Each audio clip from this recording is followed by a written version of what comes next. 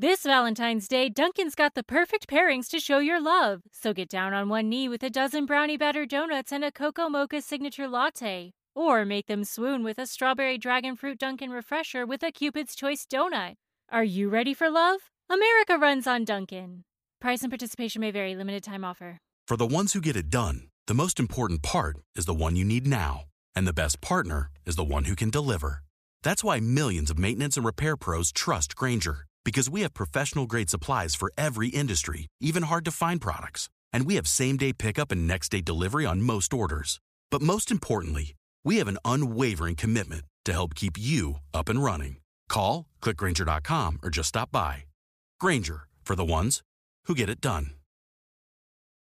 Welcome to Red Leg Nation Radio, your home for discussion and analysis of Cincinnati Reds baseball all year long. Now here's your host, Chad Dotson.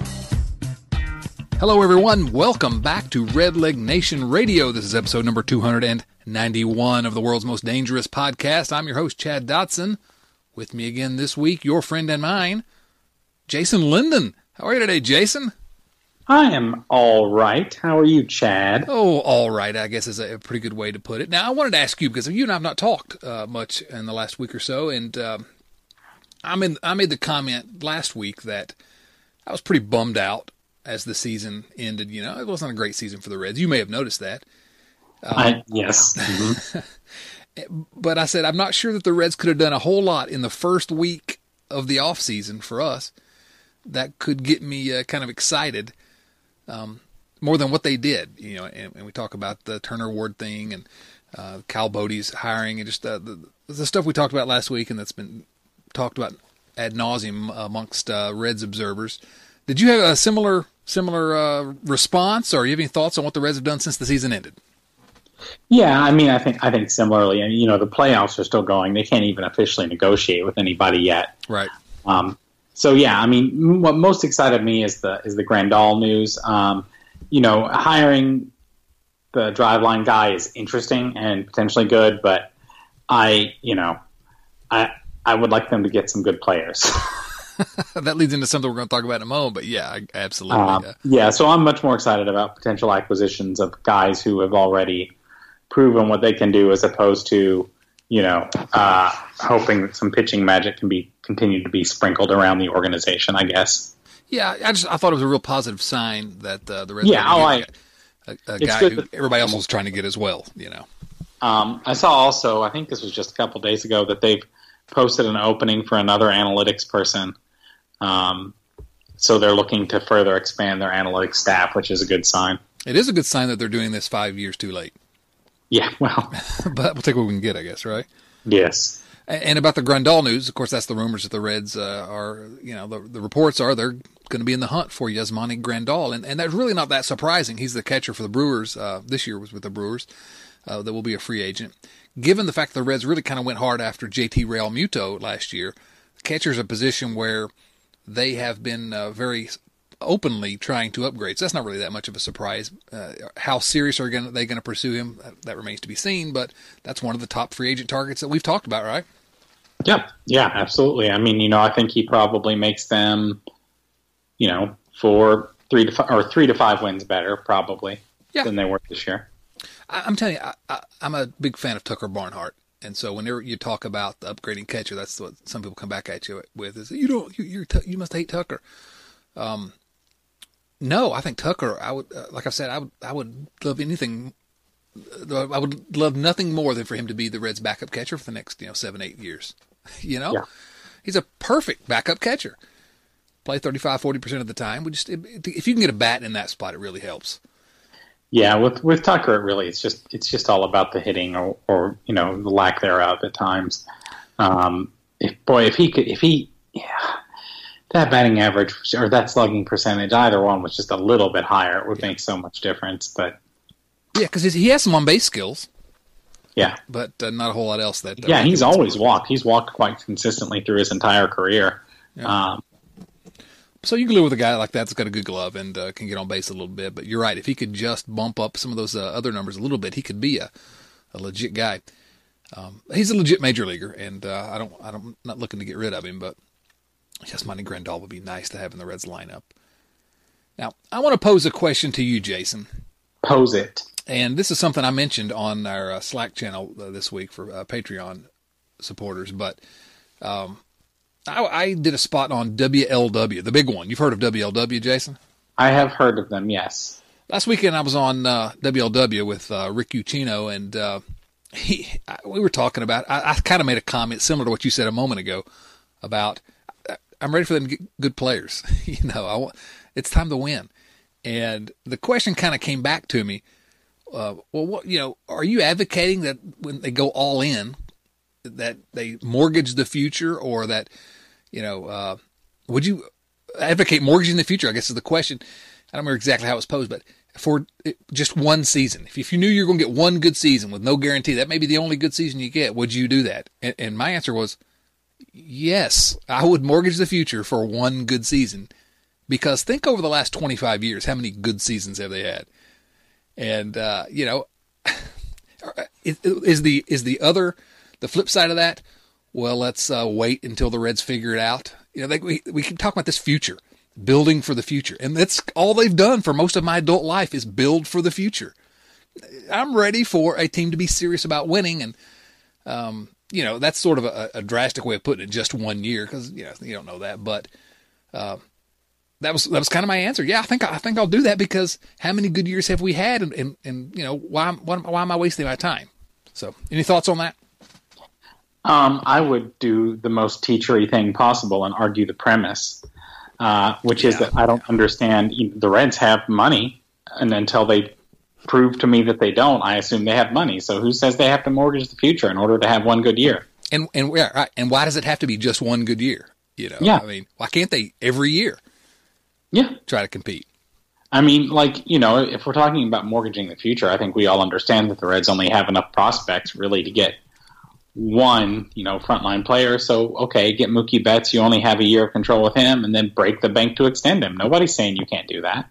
Right, yeah. Or, whatever else to make the team, better the next year. You got some money to spend. You got some flexibility. And meanwhile, do the things that you're doing to try to build up the farm system. The hiring of Bodie, obviously, and Derek Johnson having control of the entire organization's pitching, and then trying to hire someone, a hitting coordinator as well.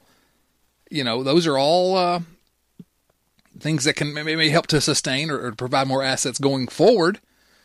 But I don't see any justification at this point for not going quote unquote all in. And I guess the question is, what does that mean? And I'm just saying, give me a team that's a serious playoff contender. And I was encouraged that Dick Williams did say that specifically, everything we're doing here is because we want to make the playoffs in 2020. I mean, he literally said, he said the payroll is going to go up. There have been a couple of analyses of what the Reds' likely payroll is, and it's both of them that I've seen have them slightly south of $100 million going into the offseason, with predictions that they should be at somewhere probably between 140 and 150 million when the season starts. So there is a lot of money to spend, and there are some good players out there. So let's do it. Let's go. Yeah. So I don't know. Maybe it's just lip service that they're saying they're going to come back and say, well, we tried, but we couldn't convince somebody to come here. Don't want to hear it. You can get guys to come here. You're going to have to overpay? Maybe.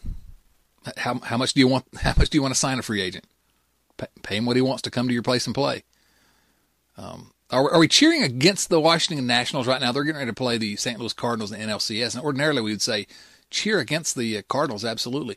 But should we cheer against the Nationals so that Anthony Rendon can maybe start his surreptitious negotiations with the Reds a little sooner? I am incapable of having a dog in this National League fight. Yeah. I don't know. I'll go for the Nationals only because I lived in D.C. for a little while. I didn't have a team when I would live there, and because two former University of Virginia baseball players are on that team. So, I guess out of the National League, I was rooting for the Dodgers, I guess. Really? Yeah. The team from Atlanta is pretty. They did some pretty bad PR things that made me actually kind of root for the Cardinals over them. I couldn't root for the Cardinals over anyone. And then, and then the Cardinals are terrible. The Cardinals are the Cardinals. And then, let's just say I'll be rooting for the American League team in the World Series. Even if the American League team is the New York Yankees? Why don't you just worst case scenario me a little bit more, Chad? How about we just talk about the Cincinnati Reds? Let's just talk about the Cincinnati Reds. Let's do that. A good way to sort of get into it, we got a number of viewer mail questions, so I thought that might be a good way to... always love some listener mail. Some listener...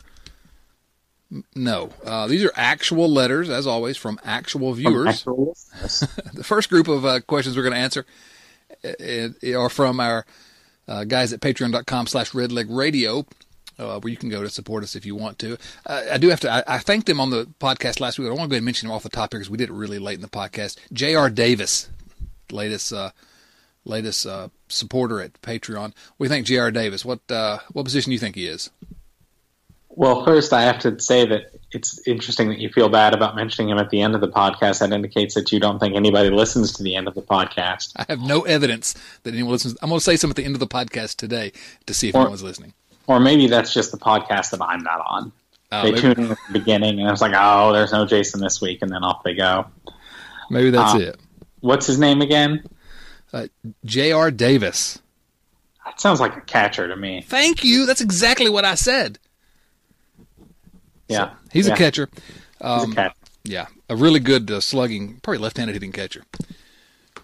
Joe Farsing, first question for #Brown viewer mail. Joe Farsing asks, now obviously this question, since this is the first one that we received, I'm going to answer it first, but we generally couch these questions as they can be about the Reds, and almost all these questions are about the Cincinnati Reds. But also you're free on either Patreon or at twitter.com/redlegradio to ask questions about whatever dumb stuff you want to ask. Joe's question, and I'm not sure whether I understand the question as it's written, so let me unpack it a little bit. 5 greatest American movies ever, rank them. Now that would be a question in itself, but then he lists 5 movies. So I don't know if he's giving me his answer to his 5 greatest American movies, or if he just wants me to rank those 5 movies. The 5 that he has are Godfather, Godfather Part 2, Unforgiven, L.A. Confidential, and No Country for Old Men. If I'm going to rank those, I'm going to probably go Godfather, Godfather 2, Unforgiven, No Country for Old Men, and then L.A. Confidential. But those would not be my 5 greatest American movies ever. So I know movies you kind of check out sometimes on me, Jason. You have any thoughts on the greatest American movie? God, the greatest American movie. That's such a big question. It is. I mean, I would say of those 5, I would probably put L.A. Confidential above. I would probably put it 3rd on that list. Interesting, great movie. I would flop it. Your 3 and 4 would be my 4 and 5. I think. Okay, Unforgiven. I'm not schooled enough to say. Like, I've watched things and I have opinions, but I haven't watched as much as you've watched, and I don't want to do the thing. I sometimes tell an anecdote in class to make a point about the validity of opinions and how more informed opinions are more valid. I'll talk about students who've read like 5 books coming in and telling me that so-and-so is the best book ever. And I'm like, how many books have you read? Right. And just don't think I've seen enough movies to say what the greatest American movie is. Yeah, my son is right now reading for the first time To Kill a Mockingbird. You know, Ooh, that's a fun one. Oh, it's fantastic, but he's blown away. But that's not like he's comparing it to Harry Potter and things like that, really. Yeah. So, but it's gotten him excited. He's been updating me. So I would not say those are the 5 greatest American movies. I would say I would put one of those in my 5 greatest American movies. And I don't know that I've got 5, but I'm going to list out a few. I would say maybe 7 here that I think are in the conversation. All right. My number 1, and it's a kind of a cliched answer, but it's because I think it's true. It's Citizen Kane. Rewatched it again recently. Citizen Kane is everything it's made out to be, and Orson Welles was a genius, an eccentric genius, but a genius nonetheless. I would have The Godfather in there. I would have. I go back and forth between. There's a couple of Hitchcock movies that you got to have on there. Vertigo is commonly ranked near the top. But I like Rear Window as well with James Stewart and Grace Kelly. Oh, man, great movie. I probably put something like Raging Bull up there. I would say Singing in the Rain, a musical, up there. I would probably put Pulp Fiction up there.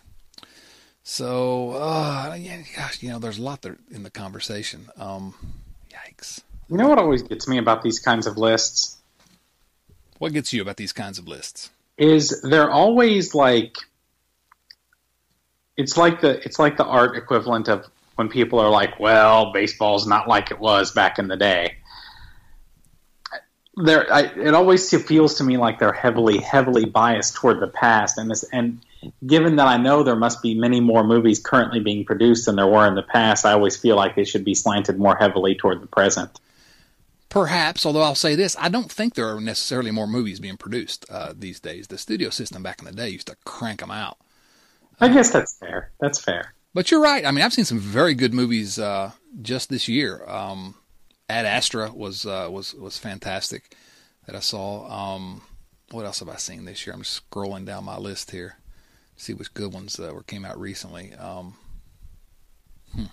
The Farewell. Oh, that was outstanding. That's new. And starring new movie star Awkwafina. You like Awkwafina, Jason? I am aware of her existence. Yeah, I don't know. I agree. My favorite movie of last year was Roma. Of the year before, it was Lady Bird. I think those are outstanding films. I think the best of what we have today absolutely can stack up to some of the older ones, but also a lot of what we're getting today are the Marvel stuff, which I enjoy, but I don't think I'd put any of those up there with the best movies of all time. I think that's where the studios have gone. So anyway, that's my movie. You know what I can tell you. This is this is my contribution, and I'm getting back now. I'm starting to re-engage with the culture and watch some movies and things. And it's been a little bit now. It's been, I think, a little bit more than a year since I've seen this. But I can tell you the last movie I saw that I thought, wow, that was truly a great movie. And that was fairly contemporary, and that was Phantom Thread, which was the last movie that Daniel Day-Lewis did. Yes, well, anything with Daniel Day-Lewis is going to be amazing. Well, yeah, for sure. But that movie was great. I felt like it was a really nice bit of unconventional storytelling, and I thought that the characters were wonderfully developed and interesting, if extremely flawed people. And I liked that I didn't feel like the movie was trying to leave me with anything other than here are some people trying to figure out life. Yeah, there are very few people who could get away with making a movie like that, and the director was Paul Thomas Anderson, who's just incredible. Boogie Nights, The Master. Yeah. And give me Paul Thomas Anderson and Daniel Day-Lewis any day. But you're right. It was they put me down in a world with people I didn't necessarily like, in a world, a setting that I knew nothing about and had really no interest in that world coming in, and still blew me out of the water. I agree. That's a fantastic movie. 5 stars. So we got some book talk later, so that'll... Oh, okay, good. It'll balance out. We'll balance it out a little bit. Brian Bowdy asks, if an MLB team is going to move in the 2020s, which team is it and where would they move? And then he asks the same thing about the 2030s. So let's go with Brian's first question. If an MLB team is going to move in the 2020s, first of all, I can't believe we're talking about the 2020s. Which team is it and where would they move? I think it's got to be Tampa, right? Yeah. I mean, the easy answer is Tampa, and they would move to Montreal because that's what they talked about. But I think we're more likely to get a team in Nashville or Las Vegas. Vegas or Las Vegas. Interestingly, last summer I had to go to Tampa for work. I got training to teach a new class, and I've got a wild suggestion, having now driven past the Rays Stadium, for where they could move to. Are you ready for this? I'm ready. I would suggest that they move them to Tampa. I knew that's what you were going to say. Yes. Because it's one of those, you're like, how can attendance be so bad? And then you get out there and you realize how the city is set up, and that it's practically, the stadium is, for all intents and purposes, on an island. It's on a little peninsula that is hard to get to. Mm-hmm. And it happened to just be near where I had to stay, because where I was getting the training was out there.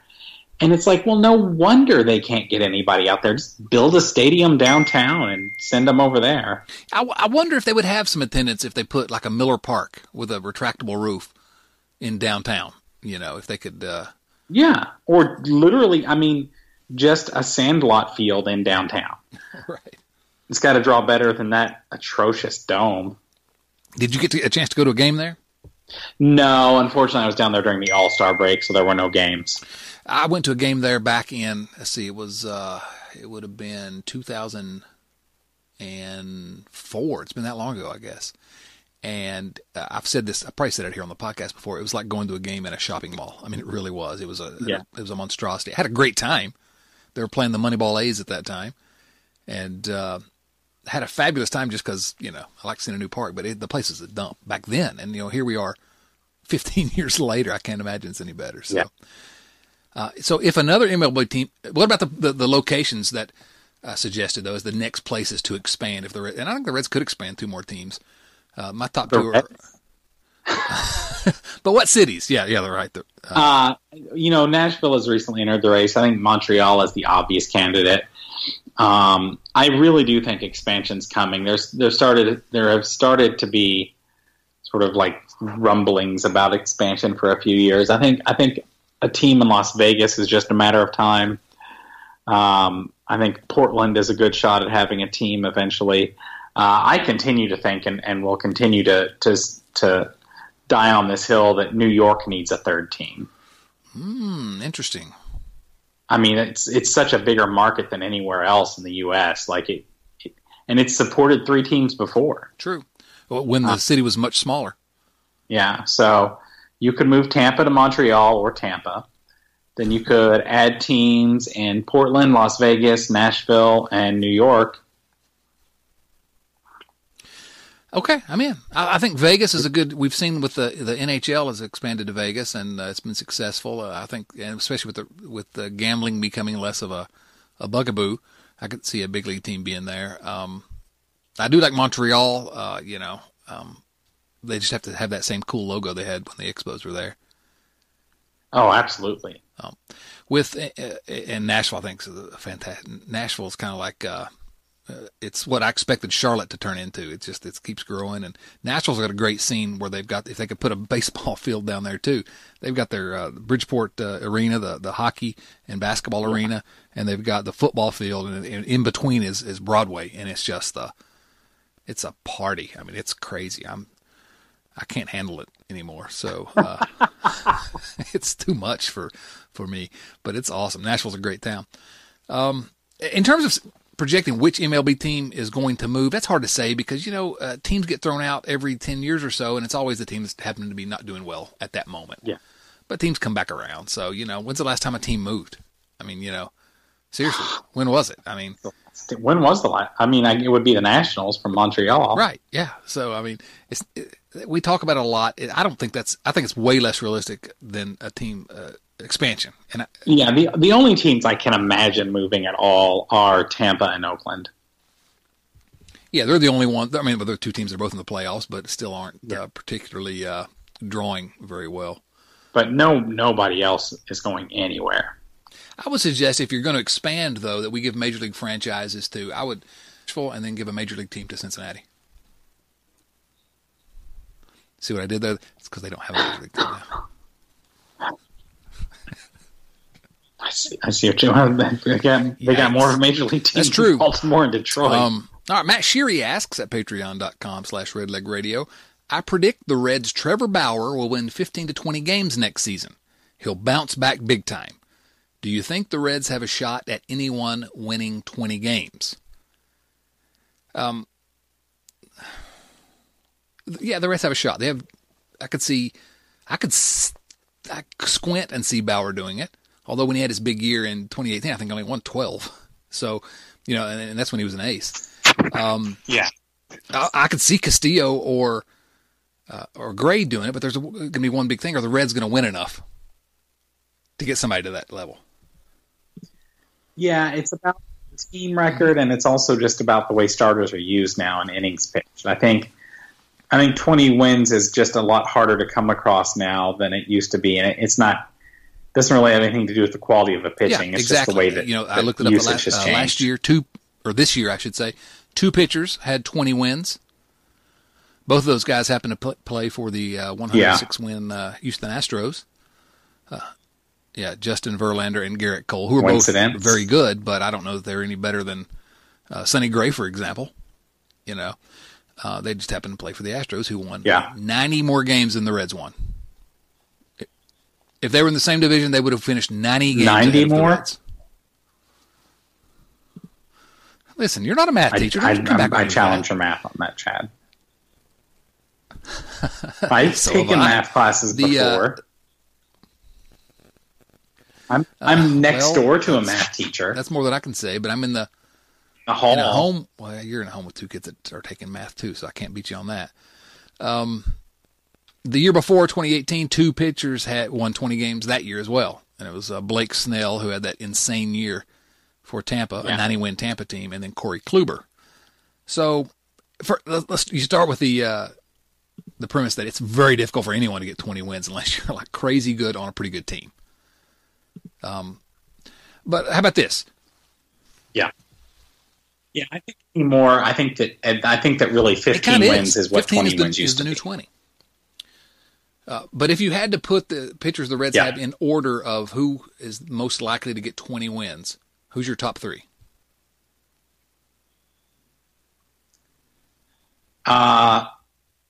Castillo, Gray. Probably Bauer, I guess, because I don't see anybody else getting 20 other than maybe Jose Peraza. I mean, that's the only one I can think. Wait a minute. I may be confused since the season ended. Jose Peraza.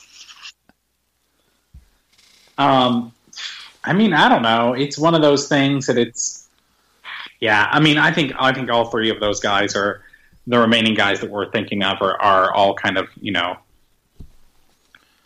in a good situation. I'm not sure even in the best case scenario that Bauer could get. You know, well, he says Matt did say Bauer win 15 to 20, so I guess I kind of misread that part. I think he could win 15. Do I think it's likely? Probably not, but I think he could. I think that Gray and Castillo absolutely could win 15. 20 is just tough. Now, Nathan Connor has a question here, and it's kind of I'll kind of try to minimize it a little bit because it's a little bit of a long question, but it's a good one. Nathan asks, third-order winning percentage. And some of you have heard of what this third-order winning percentage is. Baseball Prospectus. They have, I check it every once in a while just because it's fun to watch. This is kind of like us talking about run differential and Pythagorean record. But the third-order winning Right, yeah. And the way he puts it is it presents a team's winning percentage based on underlying statistics like adjusted equivalent runs scored and allowed and adjust them for quality of opponents. So it's basically what should the team have, what should their winning percentage be based on how they've played. Nathan says Walt Jocketty got promoted out of making baseball decisions in December 2016 to make way for Dick Williams. The 2016 Reds had a third-order win percentage of .380. Then after Dick Williams took over, their winning percentages, third-order winning percentages, have been .443, .437, and .534. It was .534 this season. And that .534, which was only 1/100% behind the Brewers. He said, let's not look to the Braves as a comparison point. Albies and Acuna were already in the Braves system. The Reds in 2013 and 14, the Reds weren't so fortunate 3 years ago, so you can't pin that on Williams and Krall, he says.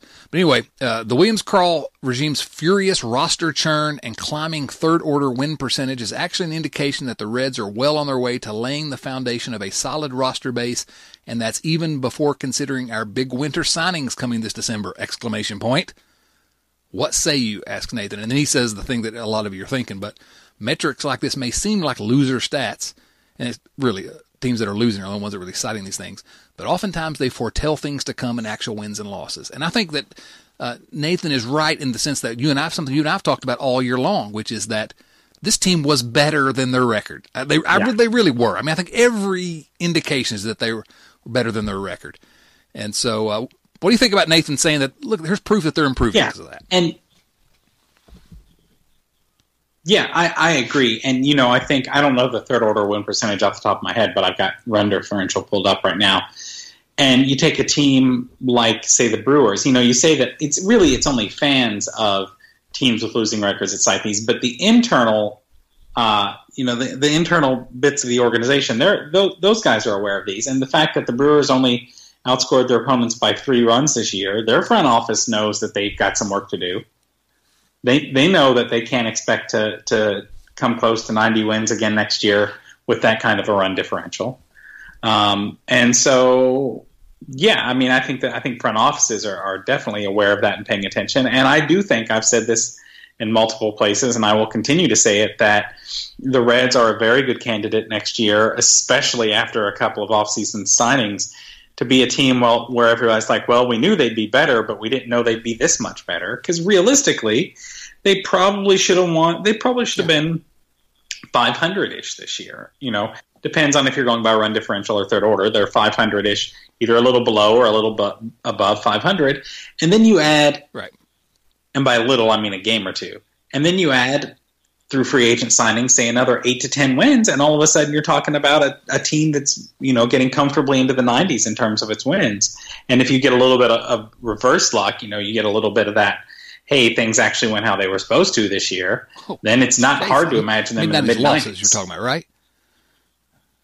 I think irrational. That's just what the numbers put in those terms. That the Reds can't use this as a PR point. Hey, we really had a 534 third order win percentage. Yeah. But internally they can say, okay, look, it was a bad season, but yeah, it's not as bad as Dotson wants to make it out to be. Kind of. Yeah. Well, I'm sure they're really everything all is the bad ball, PR on me honest. Right now. And that's okay. I still love them. I'm still going to root for them. I like them better than the Bengals. Yeah.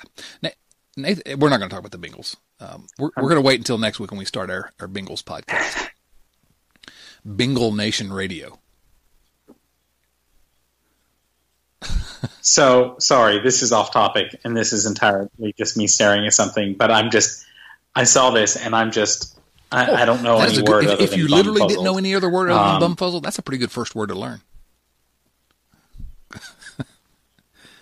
So, all right, this is just quiz time for Chad and any listeners, and I want you to just guess for me, by how many runs were the Detroit Tigers outscored this year? It's a trick question. They outscored their opponents by 4 runs. Incorrect. 35. They were outscored by 333 runs. Oh, that is bad. So yeah, their fans are looking at that and like, we were even worse than our record, even though we were awful. Yikes! And when I first became a baseball fan, the Tigers were kind of like my second team. Because Sparky was their manager at the time, you know, and I knew he'd been with the Reds, even though I didn't remember him with the Reds. And I loved Alan Trammell and Lou Whitaker. Yeah. Love those guys. I don't really follow them that closely anymore, but I'm glad now. Yikes. Yeah, 47 and 114, and that kind of puts a shine on it. Mercy. Anywho, Nathan Connor had another question. Anyway. Who's the better Betts? Mookie Betts or Dickie Betts?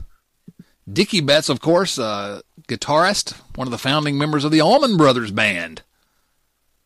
What do you think? Who's the better, Mookie Betts or Dickie Betts?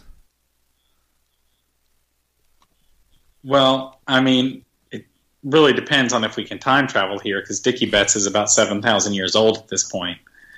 So I'm going to say Mookie Betts if we're going today. If we're time traveling back to about 1968, I might take Mr. Dickie Richard Betts was Betts. ranked number 61 on Rolling Stone's list of the 100 greatest guitarists of all time.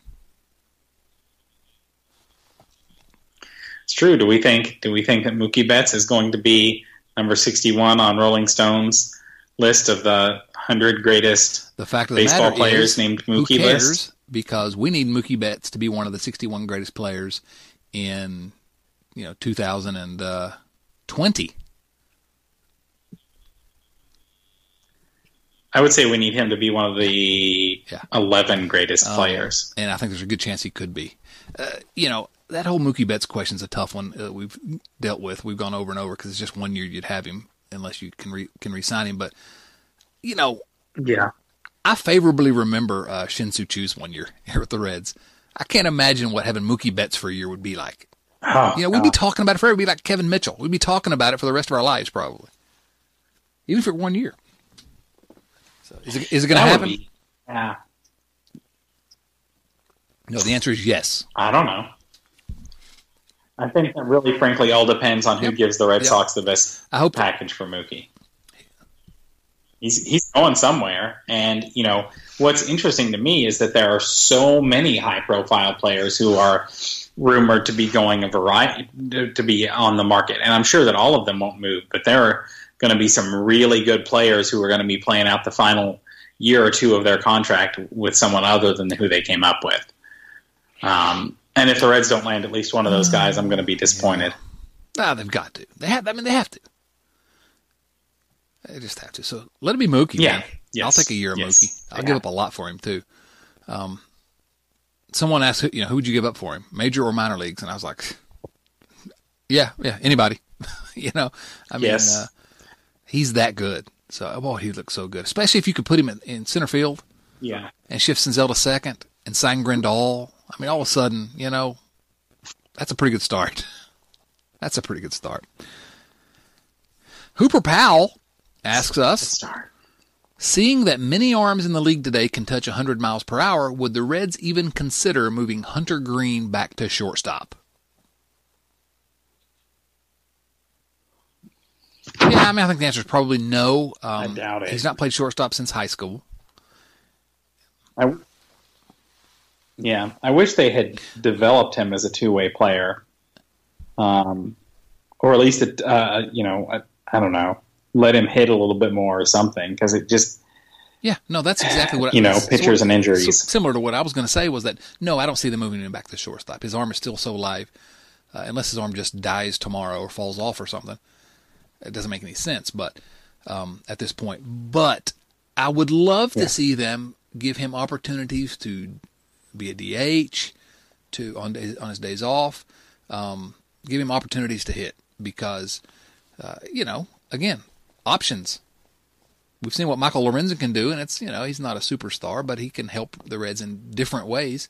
And if you let him hit consistently, work on his hitting as well as his pitching, then if he does flame out as a pitcher, at least you got some other option to at least try. So I don't see the downside to it. The Reds are, I started to say the Reds are smarter than me about this stuff, but I don't know that we've seen in the past enough to make that statement. But I don't see it happening. His other question, I'm going to ask you to answer this one, Jason. Hooper asks, who would you rather have as a house guest, Snoop Dogg or Willie Nelson?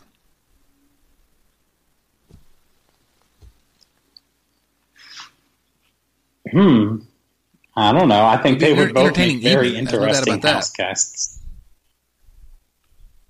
Yeah, I don't think I can pick between those two. I can see the pros and cons of both. Since this is going to be released to the public, because I live in a state where those two guys they like a certain substance, and in the state where I live, that's still an illegal substance. And for those of you that know what my day job is, I think I'm just going to have to say neither. If we're hanging out in Aspen, Colorado, at my my home on a ski slope, I don't know what it's called. You tell how much I ski. Last time I went skiing, I quit after 30 minutes and went to the lodge to watch the NCAA basketball tournament, making my wife eternally angry with me. But if I were out there in Colorado and they wanted to come over and hang out, I'd invite them both. But if I had to pick one, I'd probably go in Snoop. Yeah. Yeah. I just don't know. We really talked about that far longer than we should have. Good question, Hooper. Kyle Kapler. Kyle Kapler has a couple of questions here, Patreon, then we'll move into some of our Twitter questions. Kyle's first question is, top 5 trade chips for the Reds, regardless of minors or majors, and why? Who are the top 5 trade chips for the Reds? Okay, are we saying who are the 5 players who would bring the most in return, or who are the 5 players most likely to be traded for a substantial completely different return? Questions. I'm going to say top. I read that as top 5 trade assets. So really, the top 5 most valuable players on the trade market. Is it? Okay, well that's easy. I want to hear what you say. I think I know who number 1 is. Yeah. Gino's got to be number 1 with that contract, and as long as he's Gino. signed, and the fact that he's really good. Yeah. 2 is Castillo. 3, 4 are close to me. It's probably Senzel and Gray. Right. They're close, I would say. 5. Thinking for a second. Might be, it would be whoever they would value as sort of the top rated prospect. Maybe Jonathan India, maybe Tyler Stevenson. I don't think there's anybody else I can think of on the MLB roster who is, unless I'm forgetting somebody obvious. Maybe Amir Garrett, but I think a good prospect is going to bring more than a good relief pitcher. We might say Hunter Green is in that top 5. Right. We might, but not currently while he's yeah. So if he comes back healthy, I think he's on that top 5 list. I'm not. It's probably an indictment of the Reds' drafting and development strategy. That there's really no. I love Tyler Stevenson, and Jonathan India has his, admirers, and has an opportunity to be a decent player. And Nick Lodolo that they just drafted in the first round is a good-looking young prospect. But the fact that there's not a slam dunk minor league guy that you would consider in the top 5 trade chips for the Reds, it kind of says something. I mean, it says they've traded away some guys too, but yeah, they've traded away some guys. They've graduated some guys. If we were doing this list, say a couple of years ago, Nick Senzel would have been right at the top of it. Some other pitchers probably would have been pretty high on the list. Taylor Trammell would have been high on the list. So exactly. John Lamb. It wasn't even Jeremy. Who's Jeremy Lamb? That's a guy. Remember John Lamb? He looked like he was on the Dukes of Hazzard. John Lamb and his... Oh, man. Remember his yellow Camaro he drove? That was great. Jeremy Lamb is a basketball player. Yes, there you go. Plays for the Indiana Pacers. I should know that. So you're an Indiana boy. You should have known that.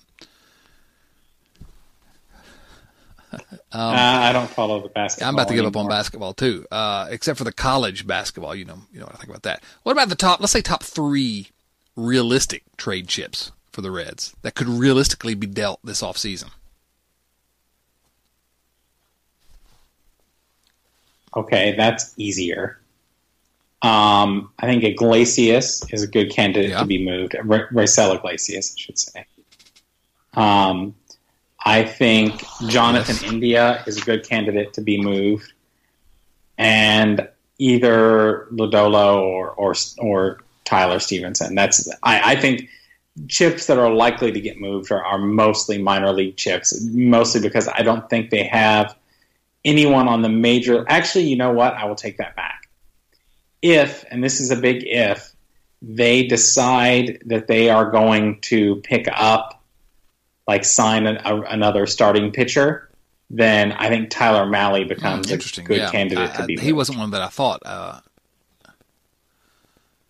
could be. He's not, I don't think he should be. I think he's not valued as highly as he should be. I think any of those minor league guys, I think every one of them could be gone.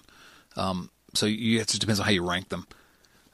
In terms of guys on the major league roster that I think have a decent chance of being moved, I think Raisel Iglesias, and I think Jesse Winker's probably in there as well. Oh, yeah, that's a good point. Kyle Kapler, his second question here is, what's the best dad joke? He said, Kyle says his is, the Reds need 20/20 vision this offseason. That's a dad joke, all right. Now you're a dad, Jason. I am, and my kids groan all the time at my ridiculous jokes. But now when I was thinking about this, I had a hard time really coming up with the best dad joke because they're all so bad. Do you have one in mind by any chance? Well, I mean, I have a personal favorite that goes back to my own dad that I now use to irritate my children. Well, they will say, as children are wont to do, they will make some declaration about something I'm supposed to provide to them. And they'll say something like, I'm thirsty. And I will reply with, I'm Friday, exact same Saturday, one. Love it. Sunday. What about this? Yeah. You got to go with the timeless classics. It's not the jokes that are funny. It's how frequently you use them, even though you know that they're bad. Someone bought me this huge book of jokes, just a joke book. And it was like a 400-page book. It was crazy. Paperback book of jokes. And I read that in there, and that is one of the ones that I for some reason, has been in my head forever. So, yeah, I've used that one. I also like, I'm thirsty, and you say, oh, hi, thirsty, I'm Dad. That's a classic one. Oh, yeah, that's cool. Here's the one that my kids got so angry with me about. I've mentioned that last summer, not this past summer, but last year, 2018, we took a big family trip to Italy. And our first stop in Italy was Rome. You've heard of this city in Italy, classic European capital. Yes, some things have happened there. Heard of Rome, yes. And we were in Rome, I think, for 4 days, and my kids got so sick because every time they asked a question or something, I said every time, well, when in Rome. And they got so upset with me about that. So, and they should have. So, when in Rome.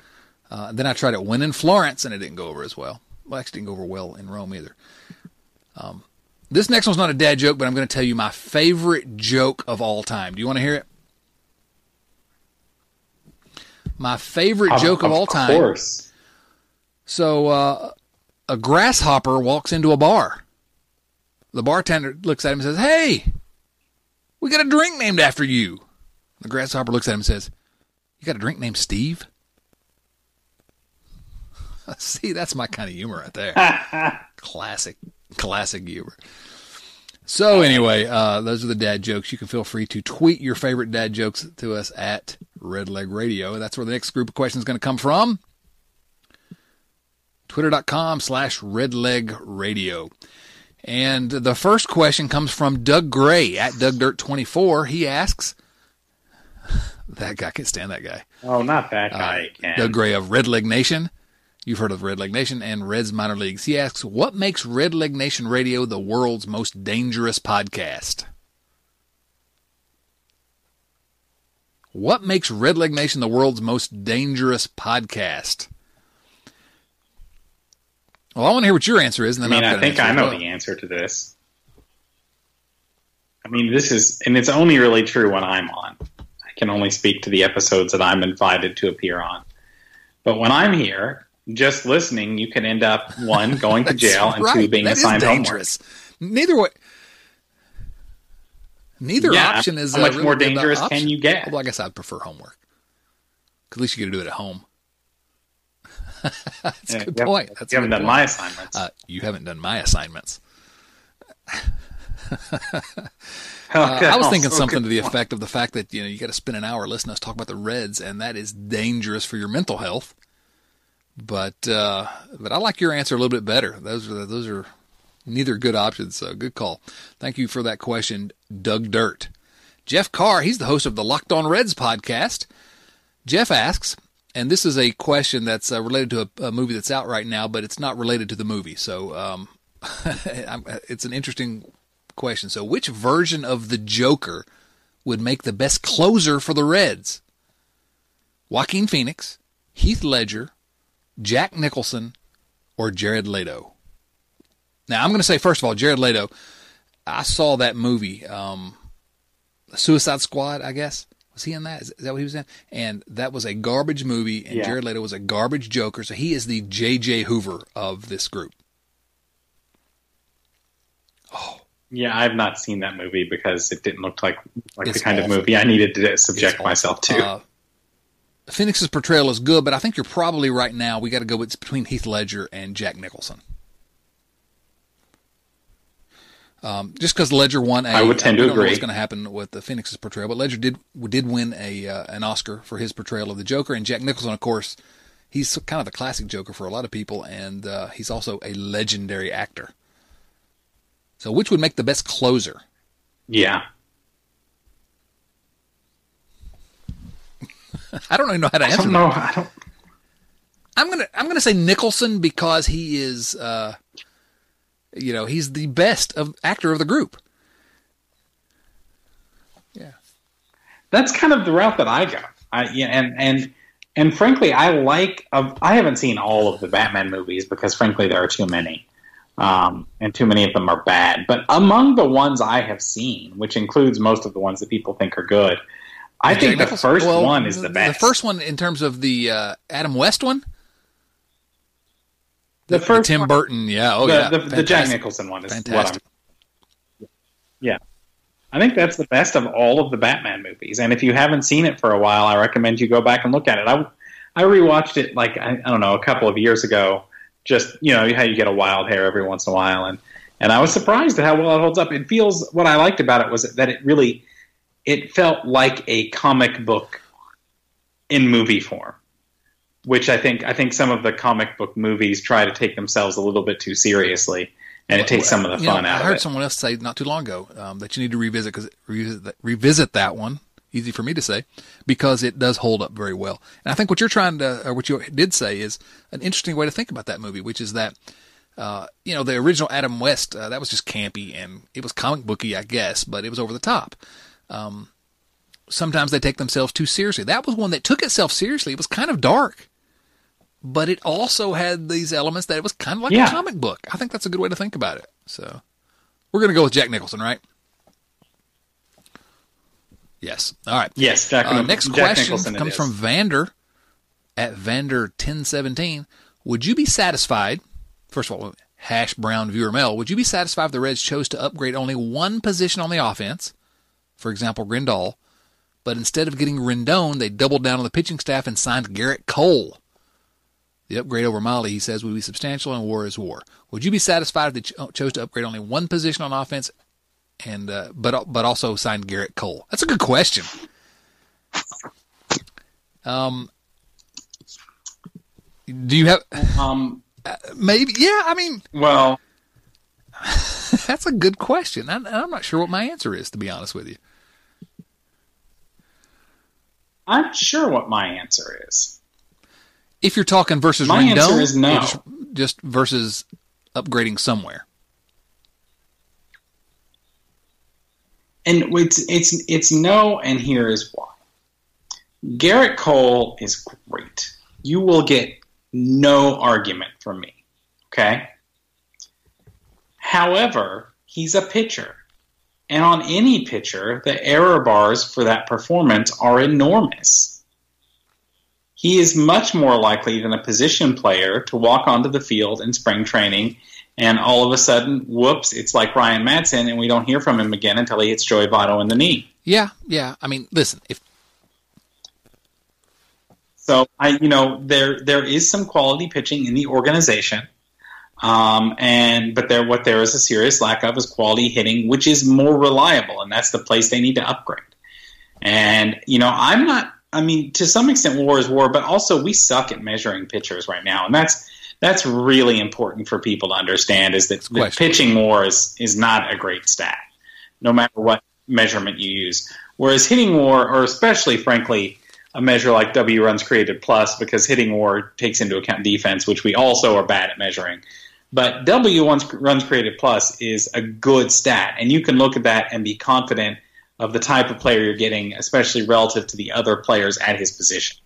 Whereas with pitching, I mean, who knows? Yeah, I think I agree with you on that. I think I love the way Vander's thinking here. It's an interesting thought experiment here. If the Reds got the upgrades they had were Yasmani Grandal and Garrett Cole, okay, I'm going to be happy if that happens.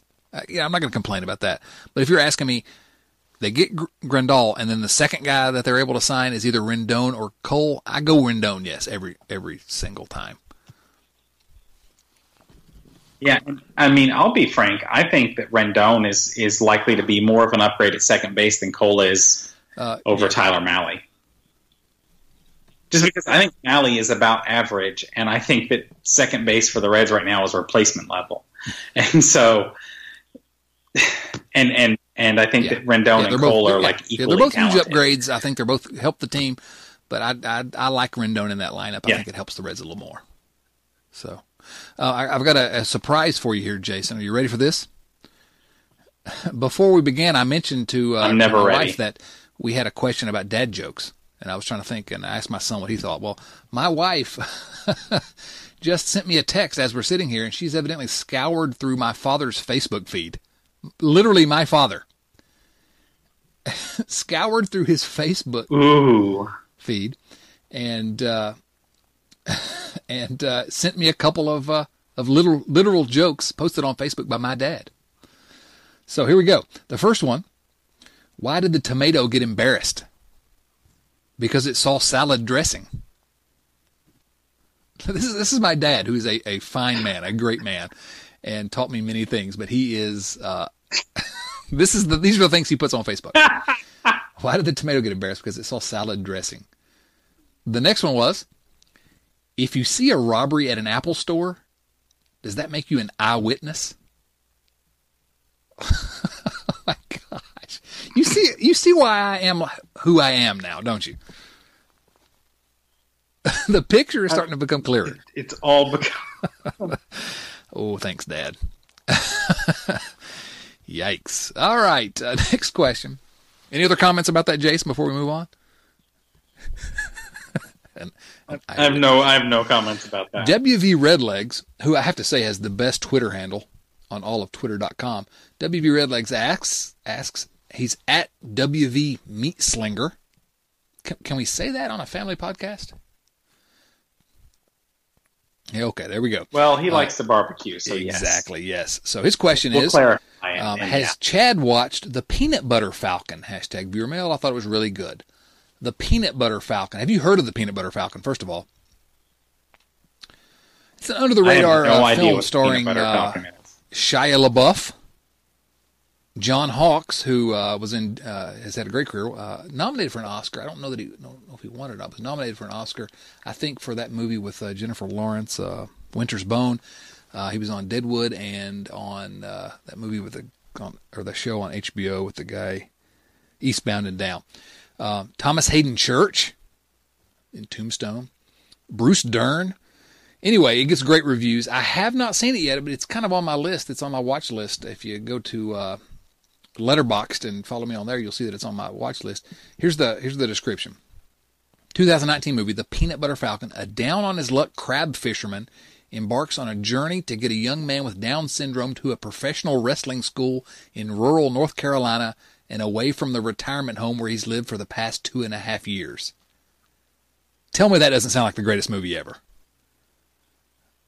Yeah, well, it gets good reviews. It gets, sounds like a good the ratings movie. are fantastic, and I have not seen it yet, but it's on my list. So I'm glad to hear that the Meat Slinger thought that was a good movie.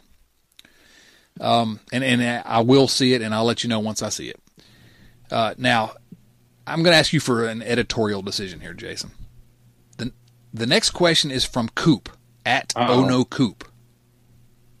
Coop, of course, the host of the always entertaining Hunt for Reds October podcast that I always recommend you don't listen to with your kids in the car, but certainly entertaining. Should we answer this question from Coop?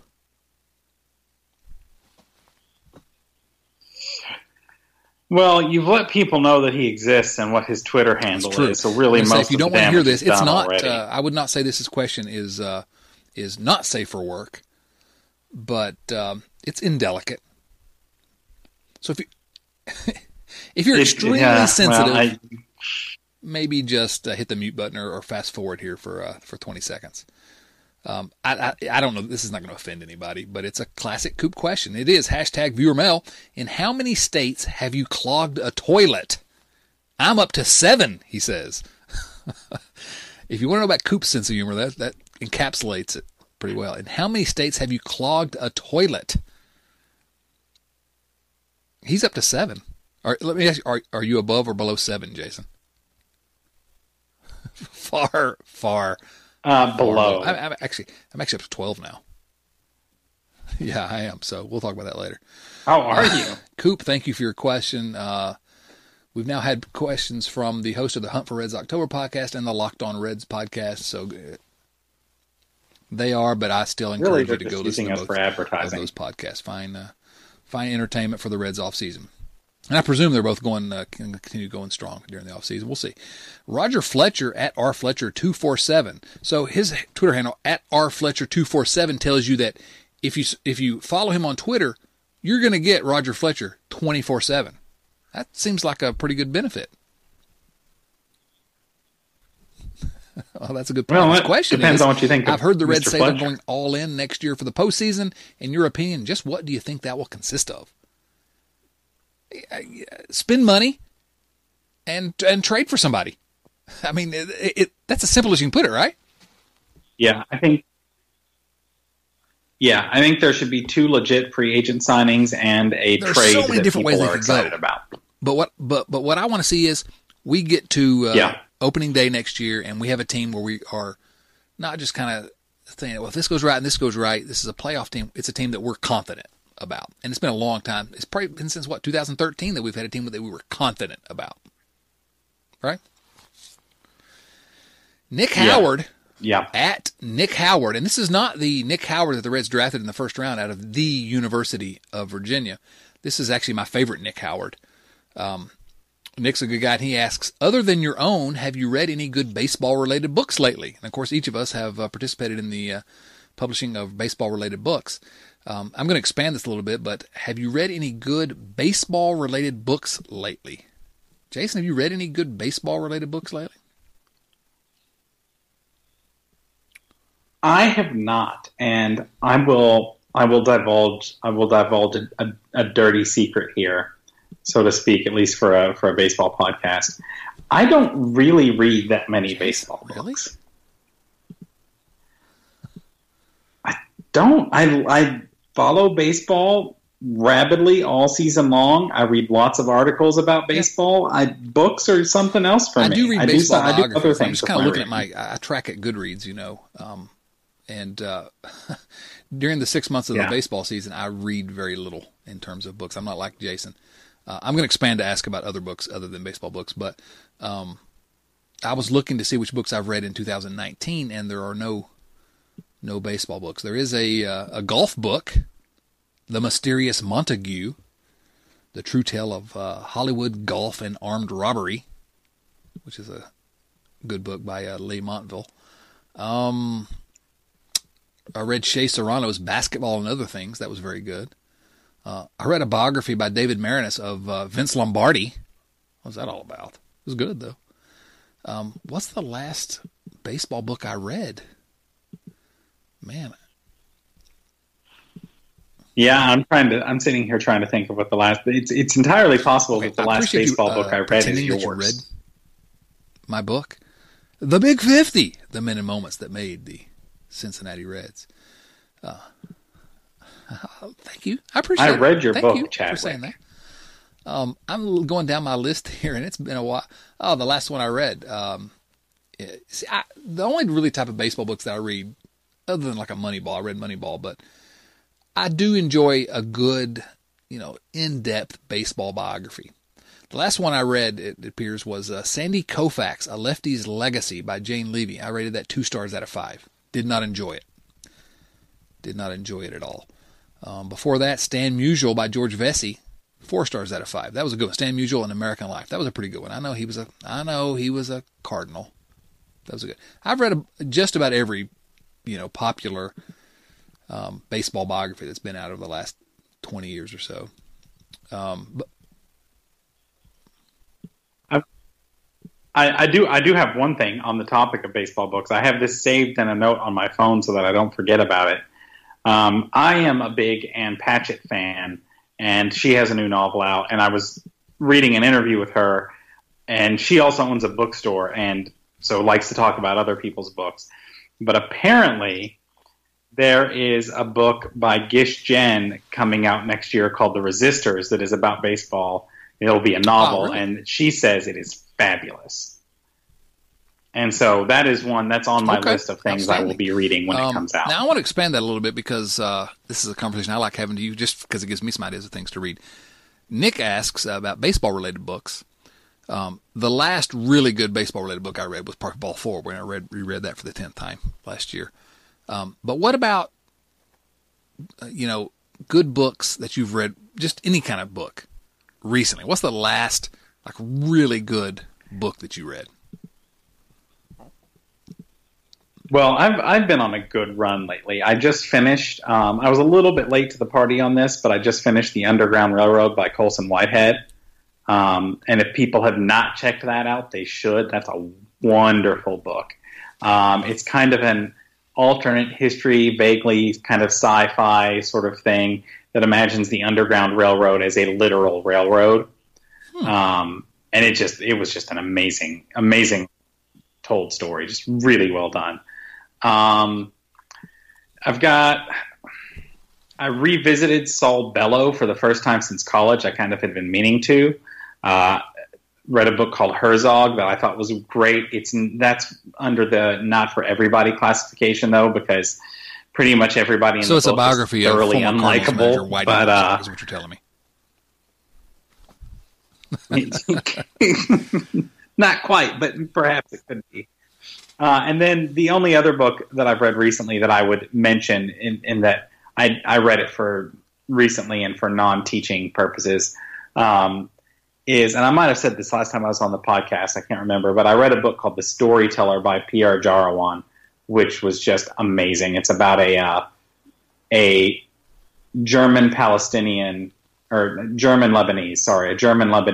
kid who was born in Germany, but his parents are from Lebanon, and he has this sort of like stuck between two worlds kind of battle. And there's some parent stuff in there too. That might be the I'm best just looking book at the books so I've read in 2019, and there are two that kind of stand out to me, and both are books that I should have gotten to many, many moons ago. But the two best books I have read this year are The Remains of the Day, Kazuo Ishiguro. It absolutely that is such a wonderful book. It blew me away. I mean, it's just amazing. Would recommend that to anyone. The other one, of course, and I think you and I have talked about this one, was I did read Gabriel Garcia Marquez, 100 Years of Solitude, finally. My brother had been after me for years to read that, and just amazing. So anyway, those are probably the two best books that I've read this year, but neither of those are newer. So, all right, there we go. Books. You like books, Jason? I love some books. I'll talk about books all day long. Maybe a Patreon episode. Pete Wills at Petros Wills asks, Hash Brown viewer mail, who did you predict to win the ALCS and NLCS going into the playoffs, and who do you think will win it moving forward? I like this question because it is a point that I wanted to make. And so I predicted in the NLCS, I predicted the Dodgers and Braves, because the Dodgers and Braves have been the best teams in baseball, or in the National League, all season long. And neither of them are in the NLCS, so I guess I'll pick the Nationals going forward in the National League. But the point about that is to say that you just got to get in the tournament, man. Just get in this postseason tournament, and you've got a shot, right? Yeah.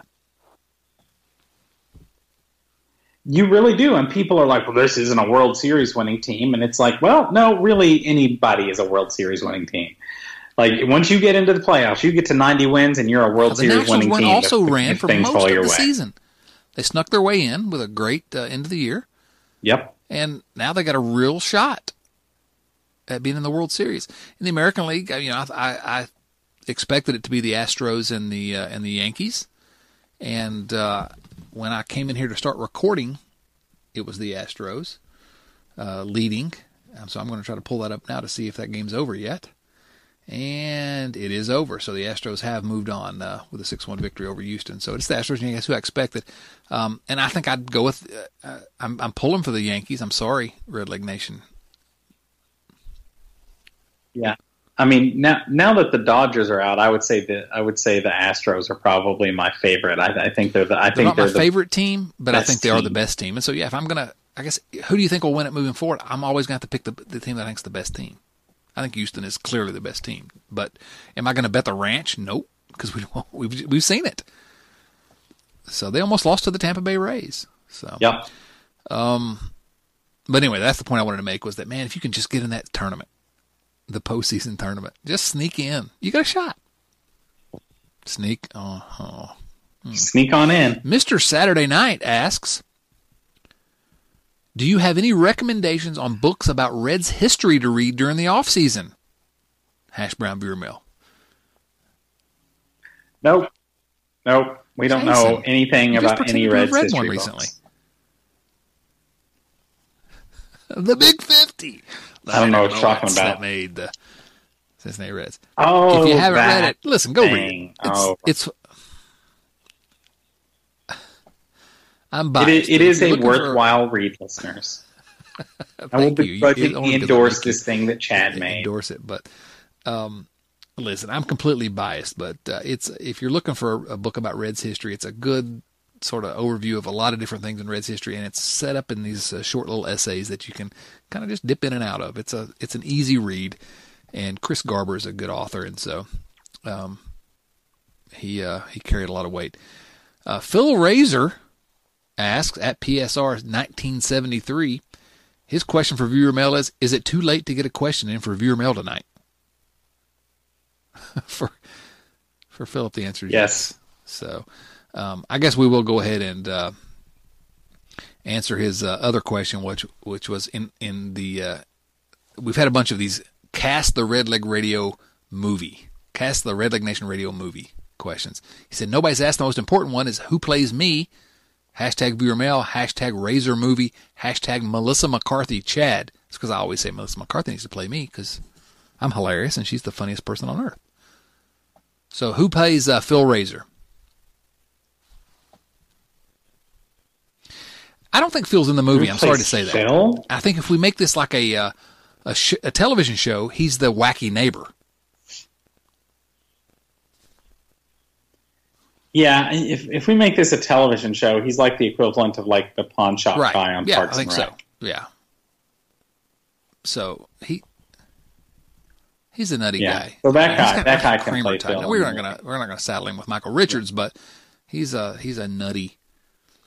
Yeah, he's the guy that comes mounding in and says something funny, and or maybe not quite as funny, or he doesn't realize that it's funny, or it's not as funny as he thinks it is.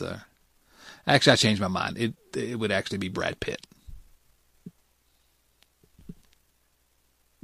Last question got in just before the wire. Doug Carroll asks, at Doug Carroll, Carel, if Clint Hurdle managed the Cardinals, would you hate either him or the Cardinals more than you do now? If Clint Hurdle, recently deposed leader of the Pittsburgh Pirates, if he managed the Cardinals, would you hate either him or the Cardinals more than you do now? I think both, right? Yeah, I didn't have a bad opinion of the Pirates before Clint Hurdle turned them into the headhunters of the league. I'm looking forward to being largely indifferent to the Pirates again. Clint Hurdle is a disaster. He's a joke, and the Cardinals are there are no good things you can say about the Cardinals. Not a single thing. They're the worst. So, all right, Jason, shall we end it up here? Good grief, we went longer than we should have gone, Jason. I just looked at the time. I'm sorry. Oh, my goodness. That's how we do. Yeah, so quick final thoughts. I'm not going to run through my spiel. Do you have any quick final thoughts? Go Reds. Go Reds. Even in the opposite. Okay, so for any of you that have listened the entire podcast, I know no one has, but if you have, I want to see you tweet out hashtag Jason equals downloads. So there you go. That's to see if anyone's actually listening all the way. He's Jason Linden.